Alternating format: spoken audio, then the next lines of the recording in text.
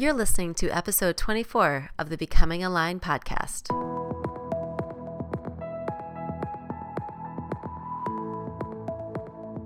Welcome to Becoming Aligned, where we'll step away from the busyness of our days to explore what it looks and feels like to create meaningful lives that align with our personal values. My guests have found their own unique way to navigate through the distractions, the pressures, and the expectations of everyday life. And in the process, they have discovered the freedom to be truly themselves, to tune into their own heart, and to honor their own unique voice. I'll explore what motivates them, what challenges them, and what strategies help them work towards their goal in a way that nourishes their mind and body. I believe everyone has a story to share, and that we become a stronger community when we're able to listen and learn from those around us. I'm your host, Maureen Ryan, the founder of Ryan Wellness. I'm a Chicago-based self-discovery mentor and Pilates instructor. I hope these conversations will serve as inspiration and as a reminder that it's not about perfection, but the process of becoming aligned.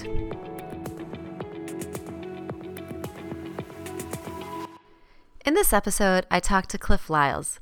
He is such an example of what you can accomplish when you accept that failure is a part of life and learning and ultimately growth.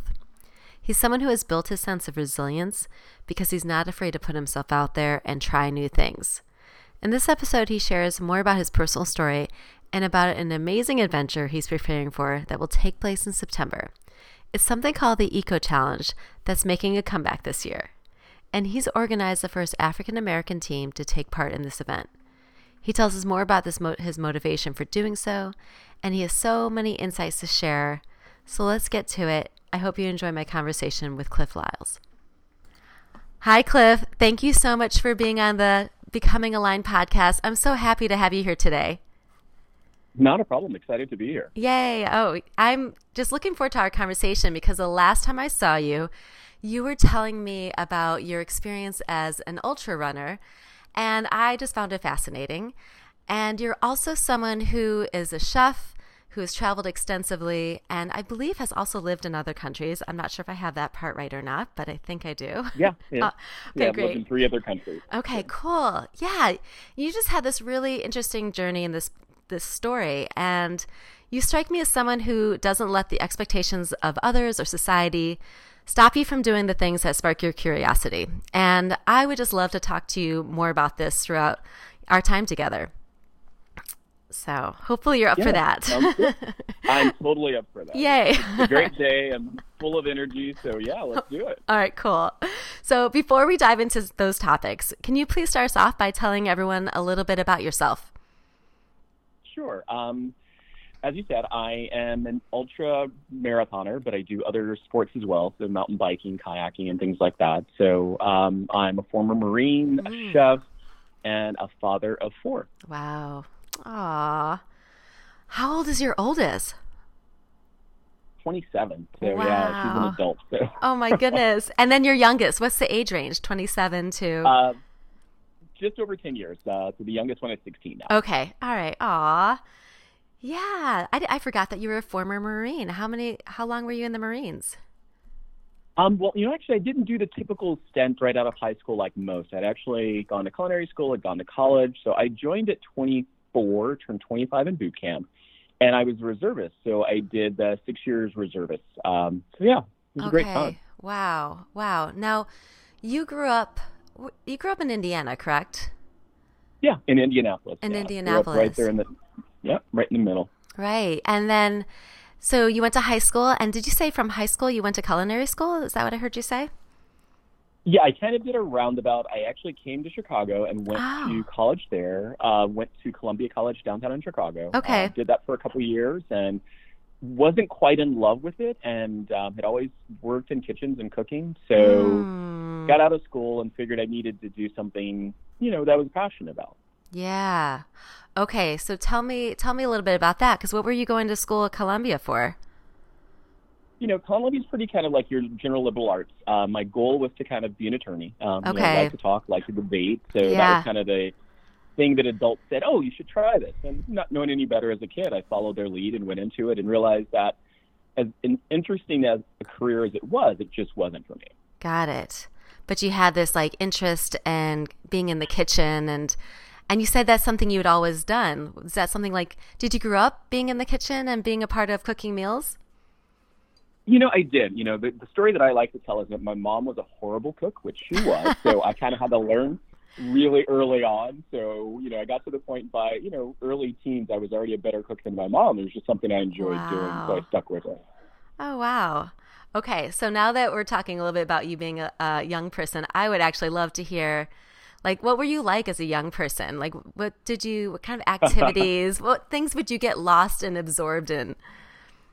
Oh, man. I was I was a dichotomy. It's like I was on the outside, most people saw me as a typical jock. I played football, I wrestled, I ran track, I was captain of all the teams. Okay. But at the same time, I was a photography buff, so I was in the darkroom all the time. So that was the place that I would go to get away from the world. And I was on the debate team. So I kind of crossed all the different lines. So I had the artsy group, I had the smart kids, and then I had the jocks. So I kind of floated between group to group.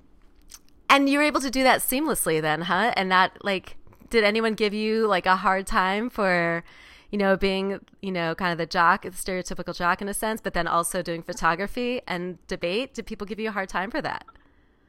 I think to some degree, I'm sure they did. No one ever did it to my face because, I was the captain of the football team and the wrestling team. So, no one ever said it to me, but I'm sure there was the murmurs in the background. Oh, I love it. So you had like this really full experience of it being involved in different activities. And what kind of opened you up to being involved in those different types of things? Like what made you drawn to, for example, photography? It was really the people that drew me to it. I've always been the type of person that I love having people who I can learn from. And so that tends to put me in crowds of people that are similar and different than myself. So, I kind of just stumbled upon a group of people who were studying photography. As I was in sports, they were always doing the shoots of the games and stuff like that. And it was just really intriguing. Yeah. And befriended one and then ended up in, photography program and, did 2.5 years in high school and a few years in college doing photography. Oh, that's awesome. Oh, yeah. Very cool. Yeah, that's interesting because I was actually just watching a program the other day, and I think it was actually the guy who did Creative Live, or who has that. He's a photographer, right? And he was talking about his life as playing soccer. I think he played collegiate soccer at some point, and he didn't, get drawn into photography until he was older because it was like, if you're an athlete, that's what you are. You know what I mean? And so, like, Pete was this fear of maybe having this artistic interest or, not feeling that you could follow that path. It's like there's sometimes I think these stereotypes that we have. So I love that you kind of bucked that kind of early. And did that just come seamlessly and naturally to you? It sounds like it might have. Or were there things that kind of opened your eyes, to these different possibilities?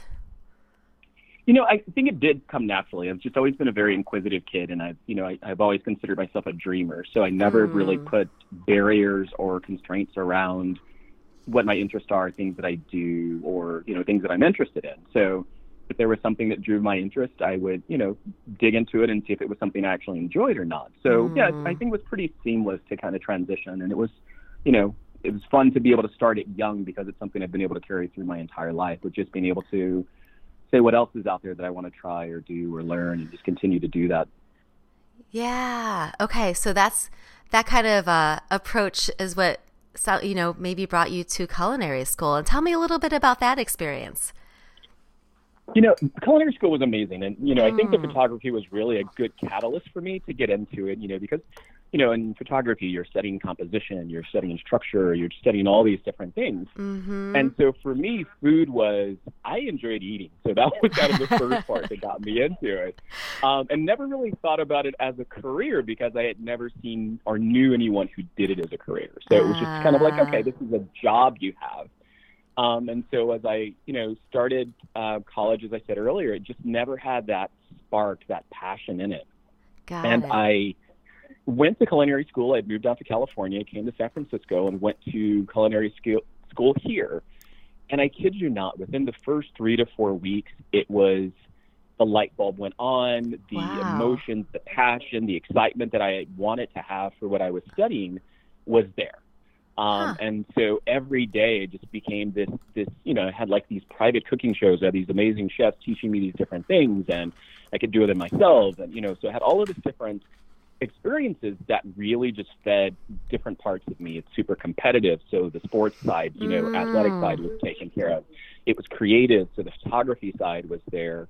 There was the constant learning and the back and forth and being around different groups of people from different cultures, growing up in the Midwest and all of a sudden being in the West Coast where, the level of diversity was so much greater than anything I was used to. Yeah. So all of those things just kind of tied into things that I had laid as early groundwork throughout my life and just kind of fit perfectly. Oh, I love it. So it's just like this light bulb moment, or all of a sudden as you're in these classes, they had to feel good. Like it had to feel like, okay, I'm in the right place now. I'm in where I'm supposed to be. Is that kind of how you felt at that time? Yeah, it was exactly it. It was one of those things where you're like, this is it. This is the feeling that I've been waiting for. And it was just kind of like this huge weight that was lifted, but at the same time, there was just this level of excitement to like now be able to dive into it. Yeah, and like master. So I'm imagining you being this athlete and someone who's, obviously competitive and wants to know their craft, that you just really were motivated at that time probably to master the craft and learn as much as you possibly could.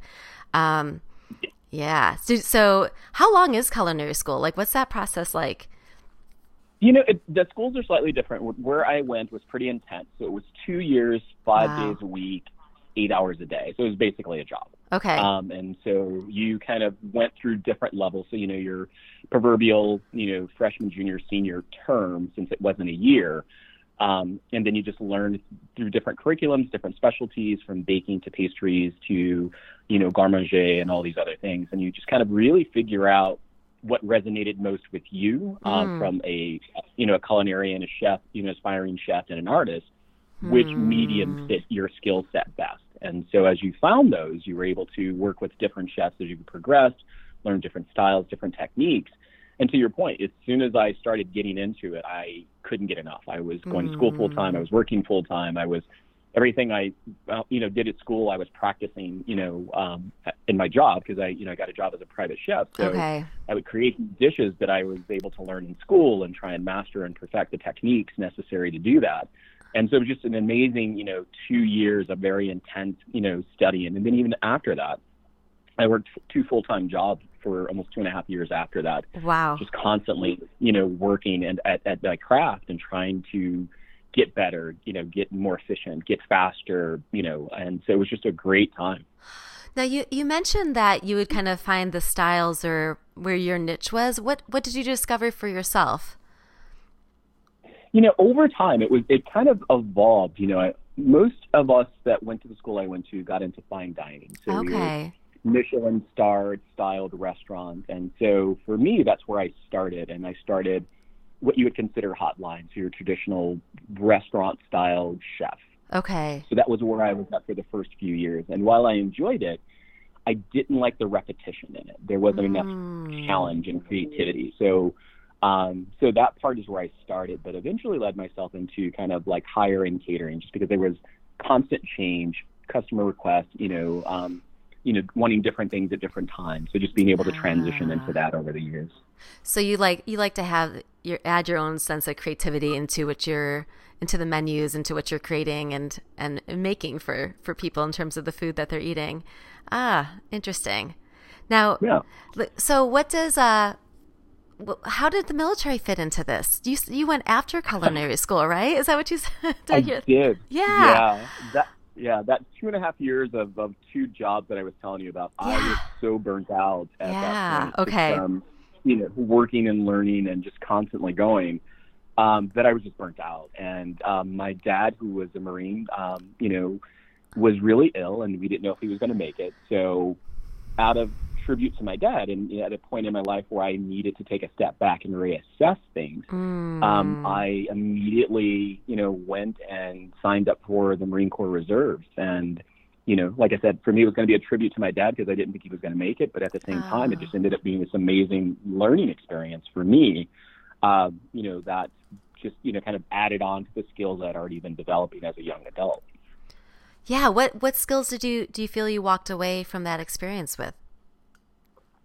For me, I'd been in sports most of my childhood and early adult life, and just really getting to the point where being a leader, understanding the difference between being a good teammate and being a leader, understanding how to lead, understanding how to, put yourself second in order to promote your team and the cause and the things that you are doing, and just being selfless. So really understanding the importance of that, and the proverbial no I in team type mentality, but taking that to the point of being a leader where you can actually stand back and cultivate and develop talent and put them in a position to be successful in their careers.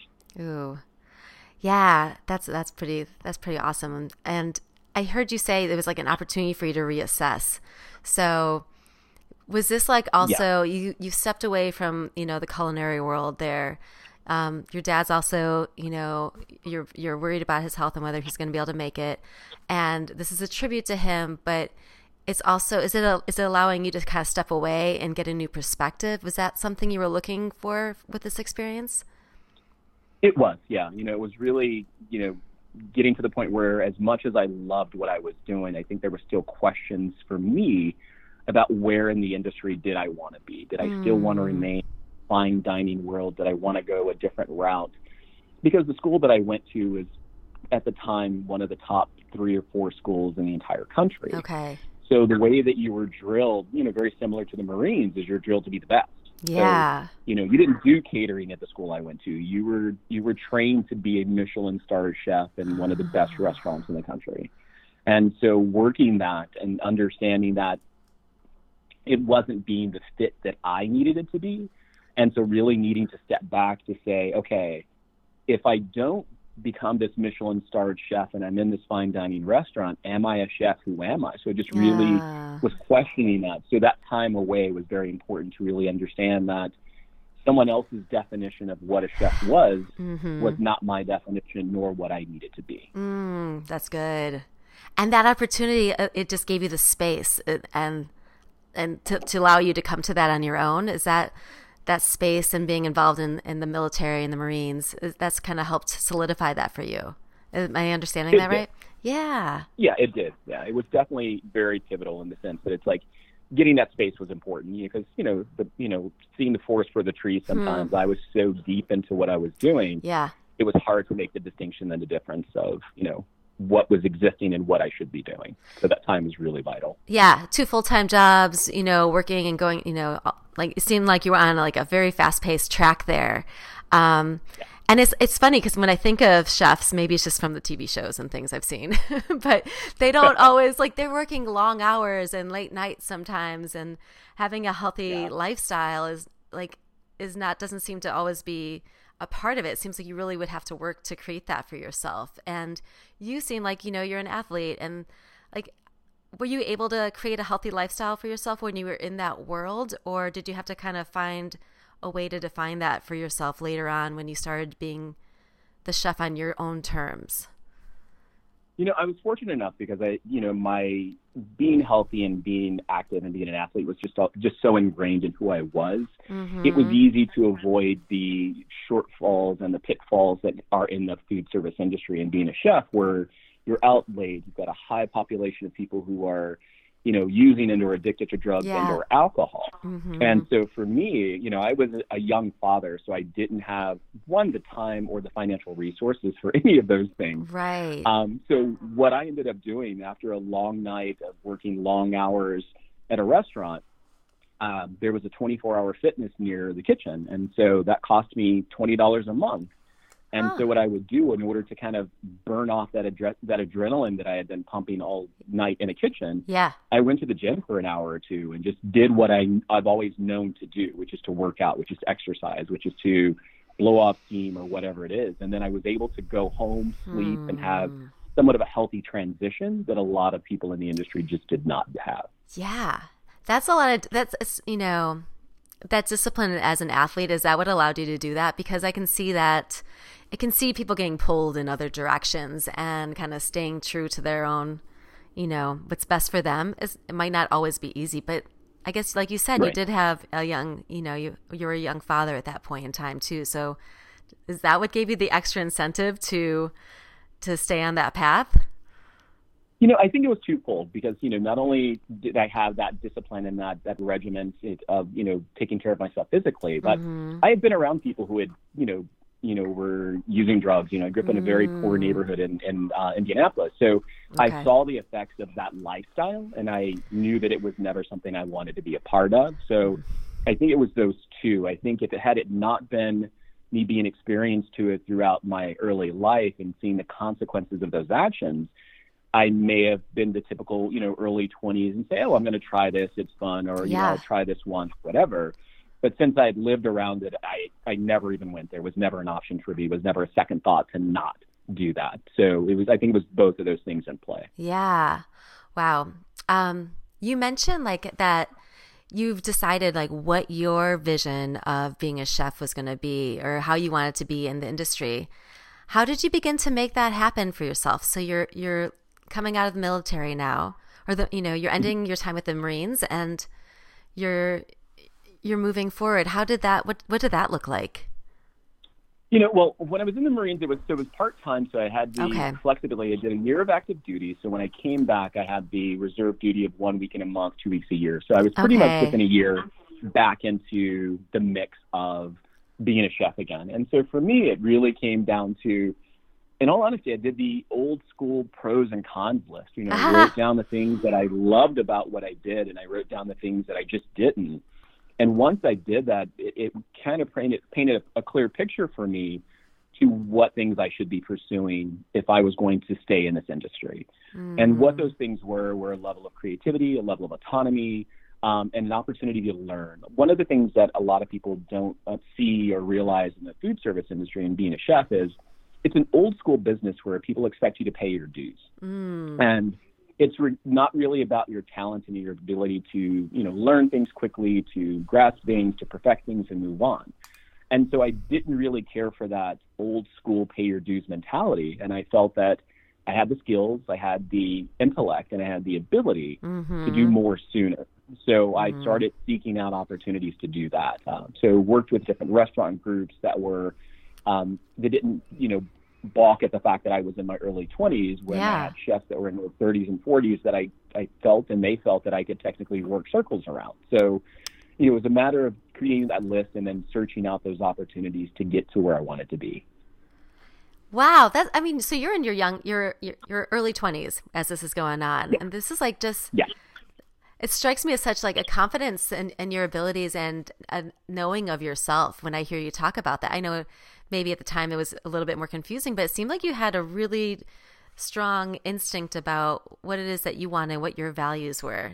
Did you have a mentor or someone that helped guide you to that? Or was this something that you just kind of knew strongly within yourself? I didn't really have a mentor, unfortunately, but I think it was just something I just knew strongly about myself. And, I realized in my, days of competing in sports that I wasn't afraid to fail. And I think that's one of the big hindrances that a lot of people deal with is wanting to make a step to make a change, but fearful of not being successful at it. You know, and in most all of my years of playing sports, while I was a fairly accomplished athlete, the teams that I was on were not very good most times. So winning was not necessarily the goal when I was out performing and playing sports. It was really developing myself, putting goals in front of myself, trying to attain those goals, and then pushing hard in order to achieve those. So that fear of failure wasn't really there as much as I think a lot of people deal with. Yeah. Oh, that's so good, because it does. It's just become such a stumbling block for so many of us. And so you had just learned that, I can put myself out there. If I fail, like, I'm going to pick myself back up and try something new. Is that just kind of your approach, just kind of kept moving and staying focused on your goals? Yeah. And I think that's, part of being an athlete. I think that's exactly what you deal with all the time. You're running a race and you're like, okay, I'm going to train this way because I want to run this fast. And then you do that training and you go out and you run and it's still not quite there, or you do something wrong and it goes the opposite direction and you go back to the drawing board and you draw it up again for the next one. And so just living that entire life, for every sport, every day from 7 to 20 in my early 20s, it was just ingrained that it's like, okay, you go to the drawing board, you draw up a plan, you strive to execute that plan. If something in that plan falls apart, you take out that piece that fell apart, you put in something new, and you try it again. Yeah. And so that's just been what's worked for me. Oh, I love it. And so you've been a runner since high school, it sounds like. Is that when you first started running? Yeah, actually even earlier. I think it was probably like 9 or 10. I was fortunate enough that in Indianapolis, Wilma Rudolph, famous, Yes. 3-medal Olympian, Mm-hmm. came to Indianapolis, and she started a track club. And one of my coaches, I was playing football then, said, you should really try this out. You're pretty fast, and literally fell in love with it. So, but back then I would run the 100, 200, and 400 meters. Okay. So I was a really fast kid, but one time around the track, I'm done. That's all I do. Yep. And now things are quite different. It's always so interesting to me, like how people make that change. So that was you in your younger years. How in high school were you also doing the sprints, or were you moving up in distance yet? Okay. No, still a sprinter then. Yeah. So when did you cross over to doing more distance? Like how did that become a part of your life? I think it was just out of necessity. I think as I got older, and I would say I didn't really start getting into distance until my late 20s. Okay. And I think that was partially the Marines kind of took that cap off of my brain of saying, okay, this is what I can do. Got it. And I would go out, and we're carrying 40, 50 pounds on our back, and we're hiking up mountains for 20, 30 miles. Yeah. And in my mind, I got to the point in my late 20s, I'm like, okay, well, if I can do that with that much weight on my back, I should be able to run a marathon. Yeah. And then that was the goal. Let's run a marathon. And so did that in my late 20s was my first one, and just kind of like, okay, now that's been accomplished. What's next? Right. Okay. So it wasn't like, let me do another marathon. Were you looking for bigger right away, or were you like looking for some other challenge?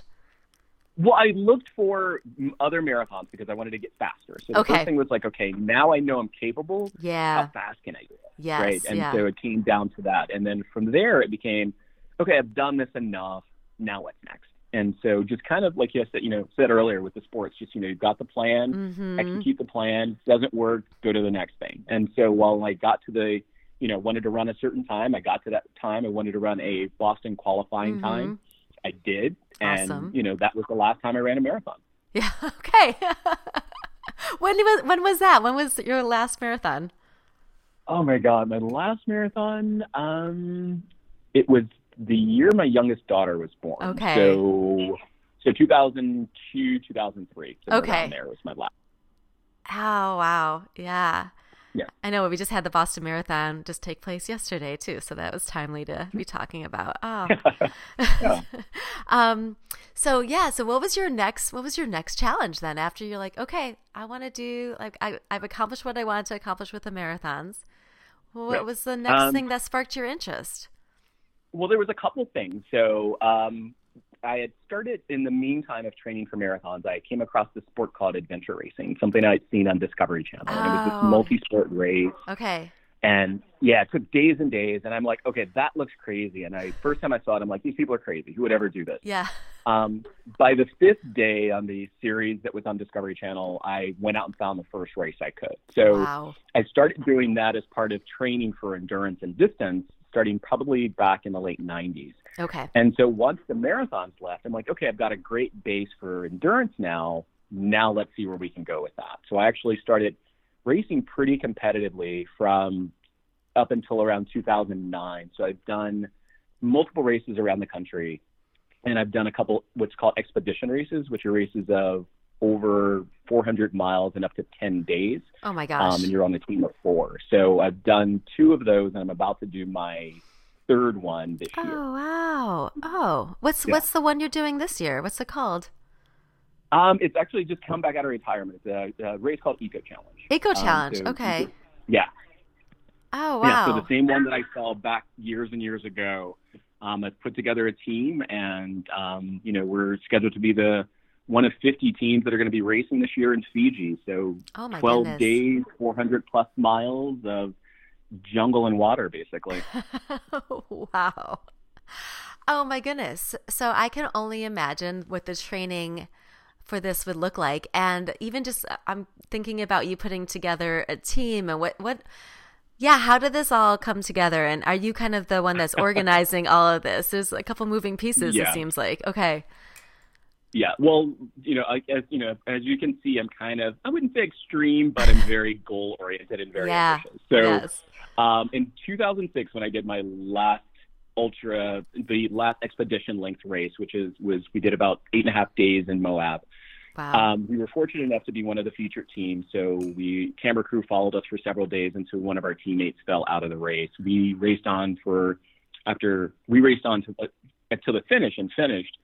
But at the end of that race, the first thing that I wanted to do after my body healed and I was, to the point where I was thinking of racing again, is as an African American, there's not a lot of ultra endurance athletes. Yeah. So I would go to ultra marathons and things like this, and I would be the only guy. I would go to adventure races, and I'd be the only person. So my goal in 2006 after that was I wanted to put together the first all African American team to race in an international expedition race. Awesome. And so when I found out Eco Challenge was coming back, I had already reached out to a few people, and I'd been tracking over the years. Every time a big race would come up, I would check through the photos, see if there was any person of color that was there. I'd reach out to them. I'd welcome them to the club of finishing an expedition race. Awesome. And would stay in touch. Yeah. So, and I had this little group that I'm like, okay, if there's a race that comes out and they come out of retirement, I've got some people in play. And unfortunately, all of those people were, just not at a point in their lives where they could race. So I actually had to search from the ground up to put this team together. And so we were fortunate enough to be selected. And we'll be racing in September in Fiji, competing in this race. Oh my goodness gracious! I love this. Your incentive, to bring in all African American or bringing people of color together to be a team. Was that just to show hey, we're a part of this too, and for people to see that? Was that kind of part of the incentive for you? Okay. Oh, it definitely was. For me, I would have probably enjoyed the sport had I known about it sooner as a kid. Because it was right in my wheelhouse. While it seemed crazy, you could do these smaller races and you could build up to these if you wanted to. But it was just about getting outside and just being active, which I very much was as a kid.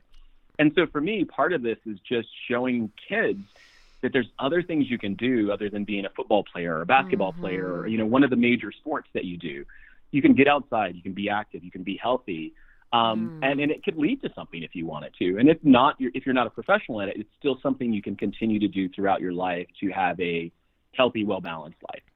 Oh, I love that. that. And so for me, that was, it was very, it was part of that, and just showing other people of color from other cultures as well that, we are a part of every opportunity. And I think the more that people of color see people like themselves doing these types of things, the more interested they are in trying it themselves. So that was the real catalyst for it all. Yeah, I think that's so amazing because it is. We see other people that are similar to us, maybe as a woman or, a person of color. It gives us, motivation. It lets us know it can be done. You hear so many stories of people being inspired when they see people that look like them. And so you didn't have that for yourself in the racing world, I'm taking it. Were you the first, did you see other people of color when you were doing your racing? When you were first entering this world? Not at all. Yeah. No, literally. It got to the point where I'd raced throughout the U.S., I'd raced in Canada, I'd raced in Mexico by that point. And everyone started to know me, one, because it's a small community, but I was the only African-American guy doing it. Mm-hmm. So whenever there was a big race, they were going to, it was like, okay, Cliff's here, so there you go, check, the guy's here. So, but for me, really wanting people to see that while some of us were the ones who started it and we were kind of the ones who kind of paved the way for some of the people who have come along and started to do it as well, for them to see an entire team of very capable, athletic, talented athletes that are lining up at the start line, not just the one guy or the one girl anymore. Yes.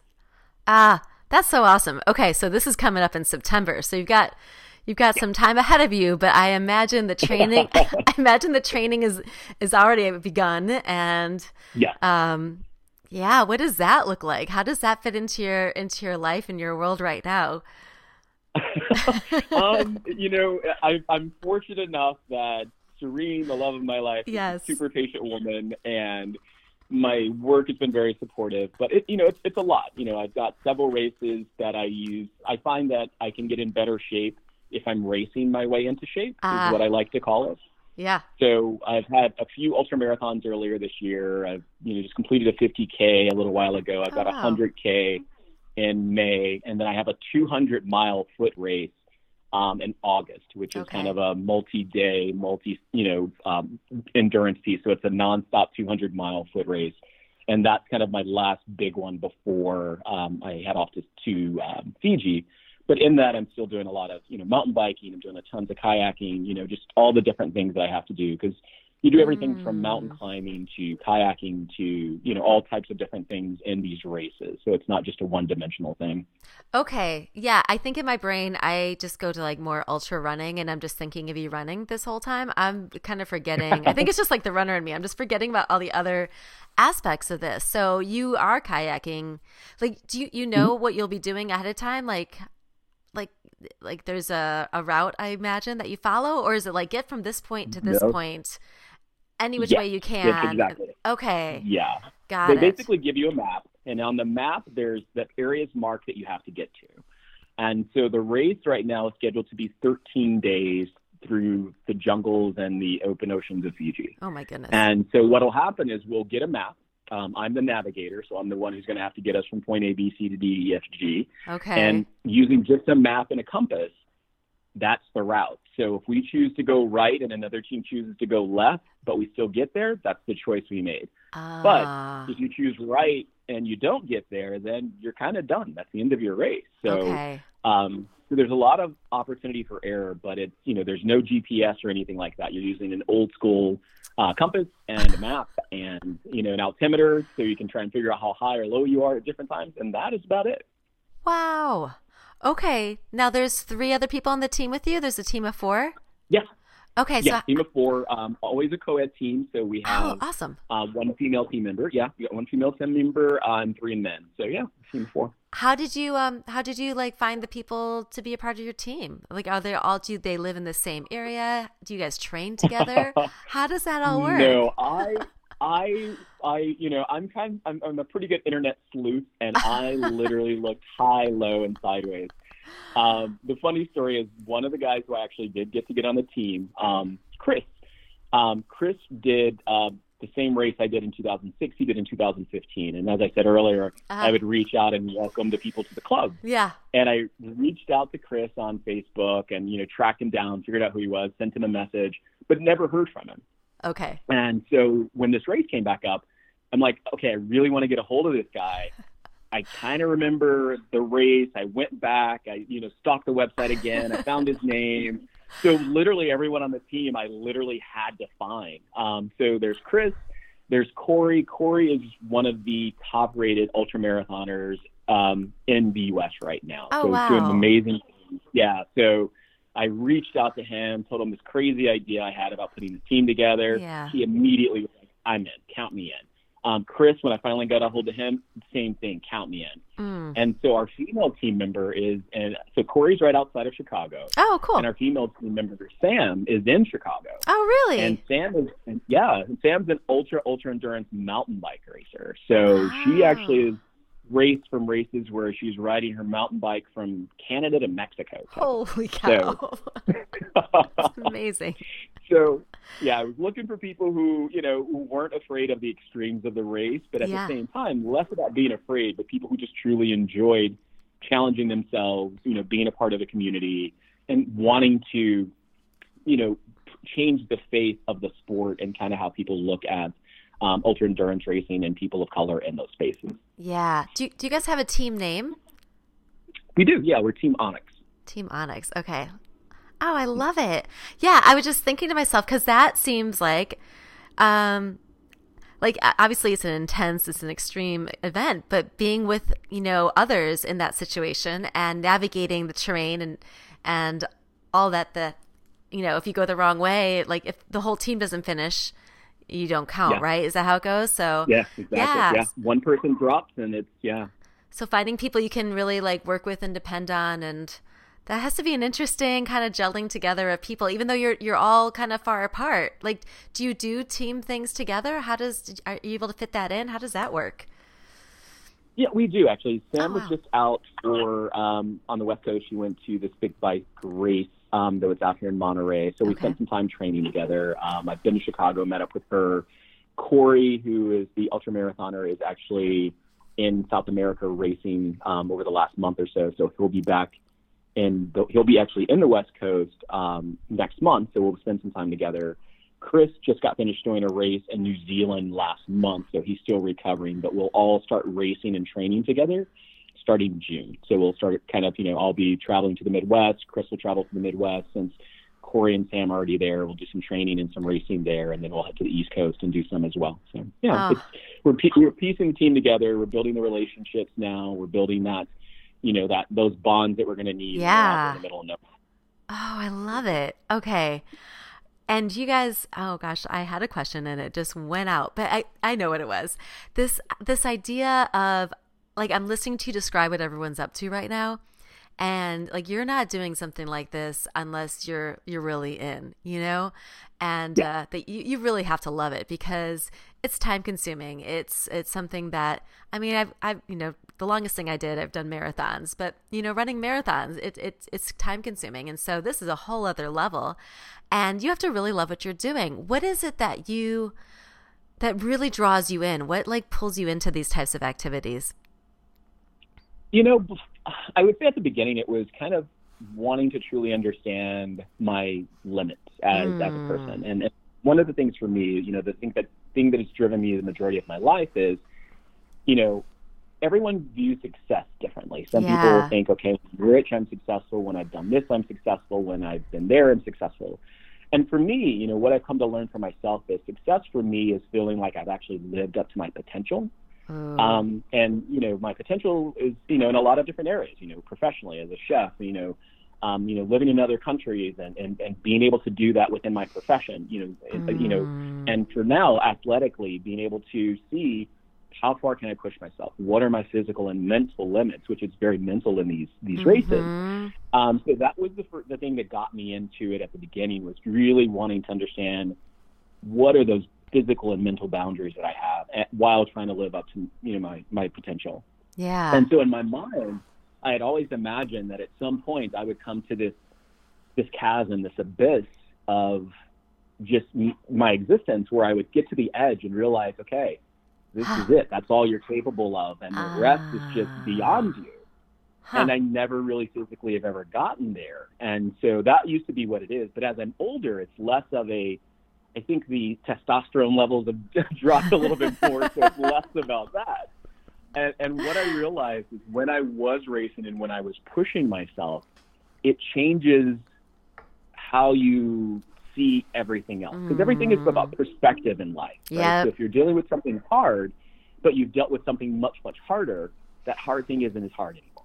Yeah. Right. So for me, at this point in my life, it's truly understanding that I've been blessed to have a very fortunate life. I've got a healthy family. I'm trying to live up to my potential, which will be a lifelong challenge for me. But really just kind of understanding, this pursuit of trying to accomplish this, some people would think crazy task is really truly just about understanding my potential as a human, my potential as a person, but at the same time, just allowing myself to be strong enough to endure the things that I know I'm going to have to face in the rest of my life. Ooh.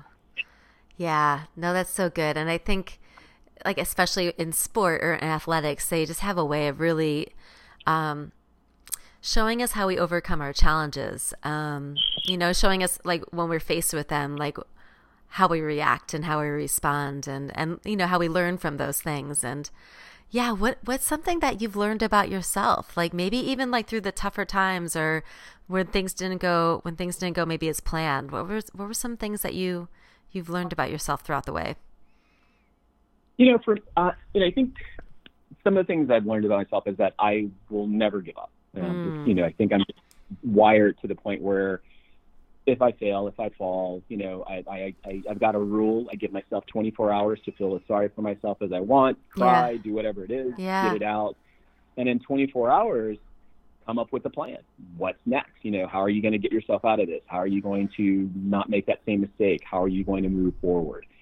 So that's part of the things that it's helped allow me to learn. But at the same time, it's just allowed me to be a lot more appreciative of the things that do go well in the rest of your life that we sometimes just overlook just because it's there and we take it for granted. Oh, yeah, I like that, because it seems like the challenges are definitely the things that we can so easily focus on. And there's so many of these, like sometimes maybe smaller wins or, things that we're showing success with or doing that are going well, that we don't always pay attention to those things. We kind of focus on maybe what's not going right. So I love that. Like, so is that something that you've kind of trained yourself to do, is to kind of shift the focus and your perspective to focus on the things that are going right? I think so. It's because I think for so long, I would, when I was younger, get caught up in what was going wrong, be it, living in a bad environment and, why me and why can't I be that kid who lives over there and they don't have to deal with this stuff. And I think the more I wasted time, the way that I look at it now of asking why, I could have been using that time to do something to make a difference or to change something. And then so now I stopped asking why.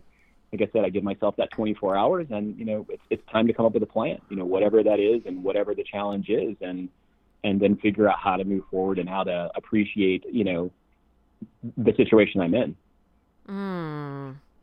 Yeah, that's really good. I like that a lot. We were talking earlier about living in different countries as well. What countries have you lived in?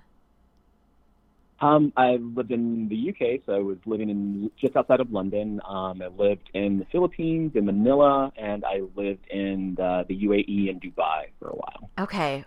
Yeah, and I guess the reason I thought of it just now is because this idea of, like, you seem like you're someone who is just trying to grab any experience you can and soak the most out of it. Like, were these opportunities to travel and to live in these other countries something that was presented to you, or did you seek this out for yourself?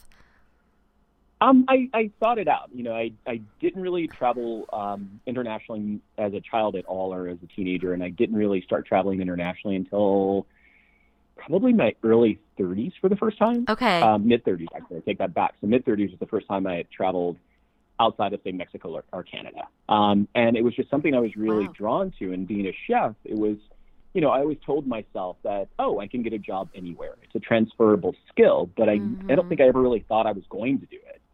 And so the company that I worked with at the time had an opportunity in London. And I had just come off an amazing year at work and, was the top chef in my industry and, was getting tons of accolades and attention. And I said, you know what, if I'm going to do it, now's the time to do it. I'm on people's radar. They're interested. Yeah. Let's bite the bullet and let's try it. And so when I went to London, I actually didn't like it at all. Yeah. I was so surprised. I had such high hopes of like, okay, I'm going to live international. I'm going to do all these things. And I didn't like it. So it was hard. I think it was just, the change and being away from home, all your friends, all your routines. And I got really close to just wanting to come back home. And then I got another opportunity offered to me in the Philippines.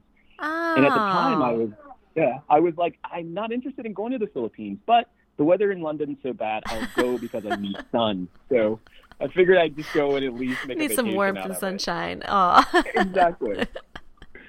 So that led into getting the job there as, head chef for the airline out there and stayed for almost 3 years and loved it. And, so it was just a great experience and great opportunities, but, it didn't come without risk and it didn't come without, first failure really. Yeah. Yeah. Cause it's not like you didn't know other people who were living in these countries at the time then, did you, before you made the choice? Yeah. Yes. So that has to be challenging I guess the language wasn't a barrier, I suppose, with either one of these countries, I suppose. But not at all. Yeah, but the idea of just not knowing anyone and being willing to go through and have that experience, like, what gave you the courage to do that? Was it what drives you to do something like that? It's one of those things where it's something that I was really interested in doing. And I think the courage just came from the fact of, again, I'm not afraid to fail. Yeah, yeah. And if it doesn't go well, I can always come home. Right. Right. Yeah. So understanding that, yes, I have this opportunity to do something that, I never thought I would actually have the opportunity to do. And while it is terrifying and while it is very, it's going to be challenging, Mm-hmm. it was all worth taking that risk and taking that challenge to have that opportunity. And I'm just glad that I did. Yeah, I love it. You seem to, I love the whole thing that not being afraid to fail, and that you learned that young. And so you've been willing to just like put yourself out there and have these experiences. Yeah. And if you fail, you fail. Yeah, and I failed a lot. Don't get me wrong. Yeah. So, you're getting all the good stories. There's a lot of those other stories where it's kind of like, oh my God, I can't believe I did this again, or why did I decide to do this, or why did I do that? And I think that's where I came up with the 24-hour rule, because when you take risk, you do fail. Yeah. It's that, get knocked down 7 times, get up 8 type of mentality. But there's been tons of failures in my life. So I don't want people to think that, he's just been lucky and he's just been nailing it. No. I've had some rock bottom, like, questioning my existence types of fails. Oh, but, my It goodness. comes with the territory. Yeah. Okay. Would you be able or willing to tell us about one of those that you were able to learn a lot from? Like I said, there's been so many. Let's see. Let me think of a really good one. I think a lot of times it was really professionally is where I had some of the biggest fails, because, Yeah. I've always been a confident person, and sometimes too confident. So I will put myself in situations where I'm reaching for the next thing. And so I may not quite have the skill or knowledge needed in order to accomplish it yet. Yeah. But I believe in myself and figure that I can figure it out, and I'll eventually be successful. I just have to go through this uncomfortable period. Yeah. And there's been times that I've reached and totally missed the ring and fell on my face and couldn't do the job and couldn't keep up and couldn't execute and literally get fired just because I can't. Yeah. And just really just have to look at myself and be like, man, you totally bit it on that one. And literally, I have this self-dialogue that I have with myself. And when I fail that badly, I kind of can't do anything but laugh. It's like, wow, you totally got out of your league on that one. Yeah. Really just kind of talk to myself through it and make it so that it's not something that's so negative, but it becomes a learning experience. And so, go back to that drawing board and like, okay, you did that. You were able to get the job. So there's a plus. There's a good thing Right. there. But next time you need to know this, and this before you try and get that job again. So, Yeah, but you know what? Like, I love, what you just said, because you said talking about having a strong sense of confidence, and I love that. Like, I want some of yours. I want to osmosis or whatever it is, be able to get some of that confidence to have, because I think that's so great. And even when you fail, you don't seem was your confidence shaken, or was there that inner confidence in yourself that was like, all right, I failed, but I still got what it takes. How did that react? There's been times where the confidence has totally been shaken. I mean, Yeah. to the point where I question if I'm doing the right thing or if I'm in the right industry or even if I even know what I'm doing. Yeah. So I definitely have had those moments. I think we all have. Yeah. And that's where I came up with the 24-hour rule, because I've been in times where, you go down that rabbit hole of self-doubt, and it just continues to go and go and go. Mm-hmm. And so you can end up in a place where you're now convincing yourself that not only did you fail at that thing, but you're even lucky to even be there. Right. So, you've got to, we all have to be really careful when we do get in those spaces, to understand that that's that moment. And I think, going back to the racing and things like that, it's helped puts perspective on those situations when it does get like that, where I can be like, you know what, that really sucked. I'm going to sit up here and lick my wounds for the next 24 hours or whatever. I'm going to sit and eat a gallon of ice cream. I'm going to watch TV, whatever it is Right. that's going to get you through it. But make a deal with yourself that at the end of that time, you got to let it go. Mm-hmm. And so I've totally been in that spot where I totally just question. And it's like, I had 1 year that was really bad in the sense that it's like, I went from failure to failure to failure to failure. Yeah. And so my self-talk at the time was, when one thing failed or one thing didn't work out, I would always say, you know what, can't get any worse.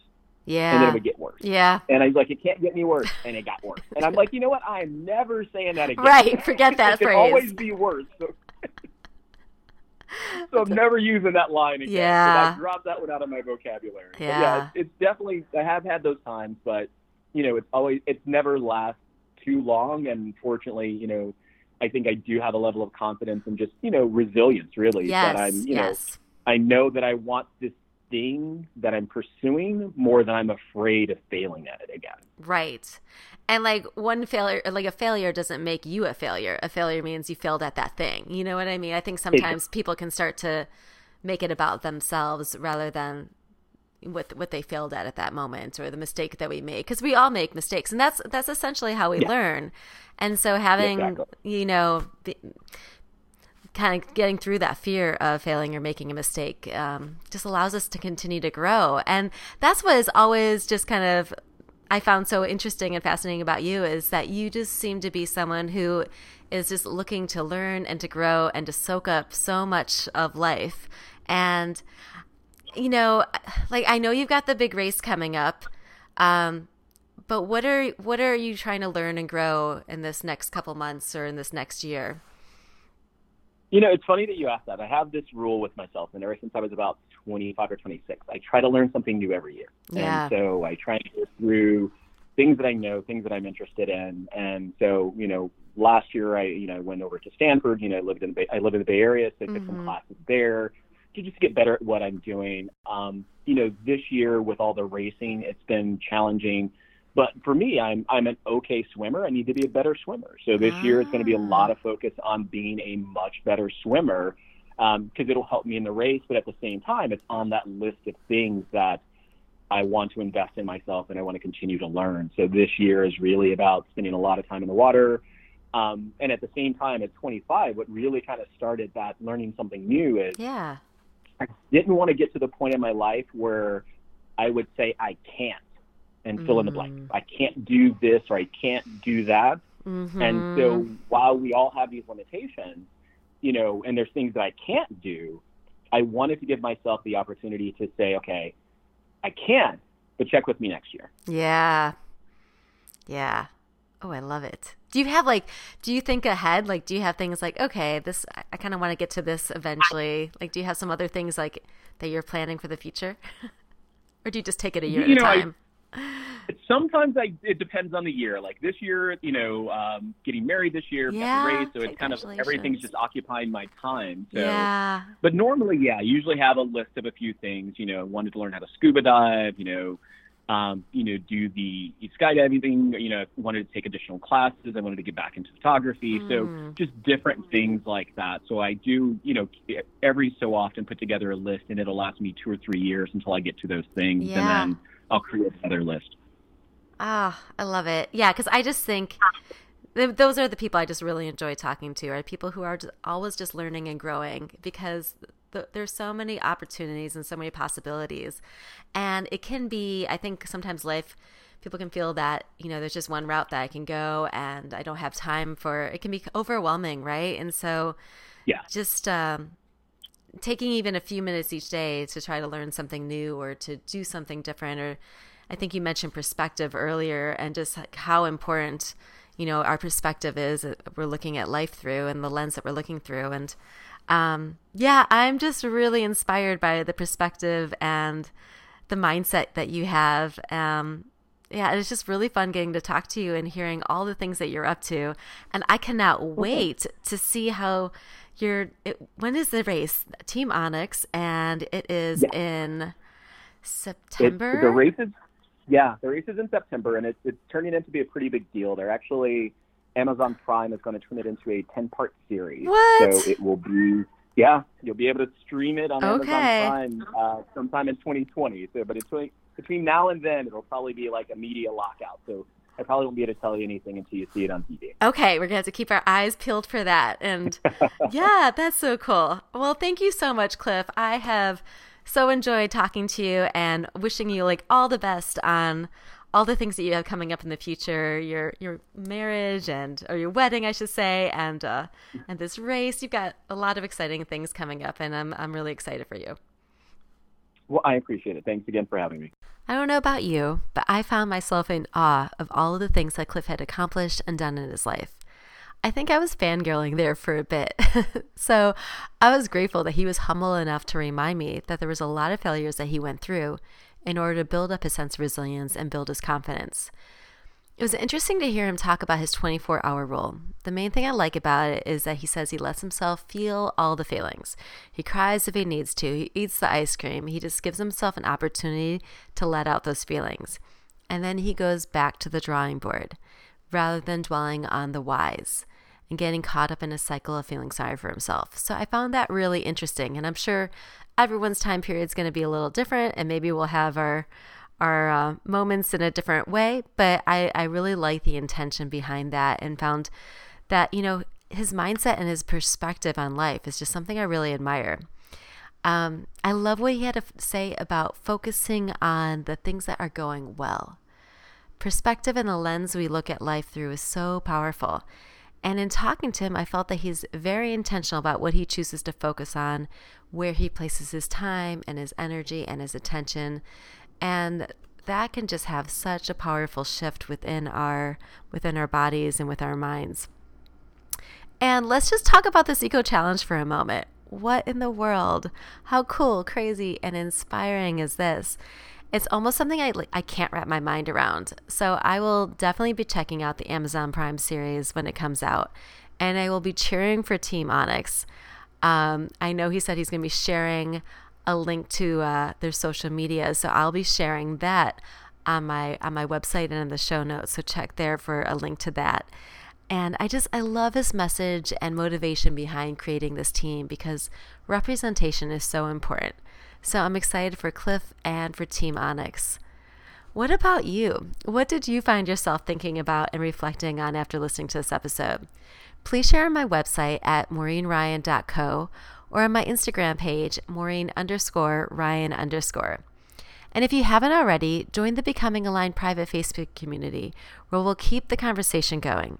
It's for those who are ready to say no to people-pleasing and perfectionism and saying yes to rediscovering what lights them up. So I hope you'll join me there. Thanks so much for listening. Looking forward to chatting with you next time. Take care. Thank you so much for listening to this episode of Becoming Aligned. If you haven't already, please subscribe to Becoming Aligned and rate and review this podcast. I'm Maureen Ryan, and I hope you will join us next time. Take care.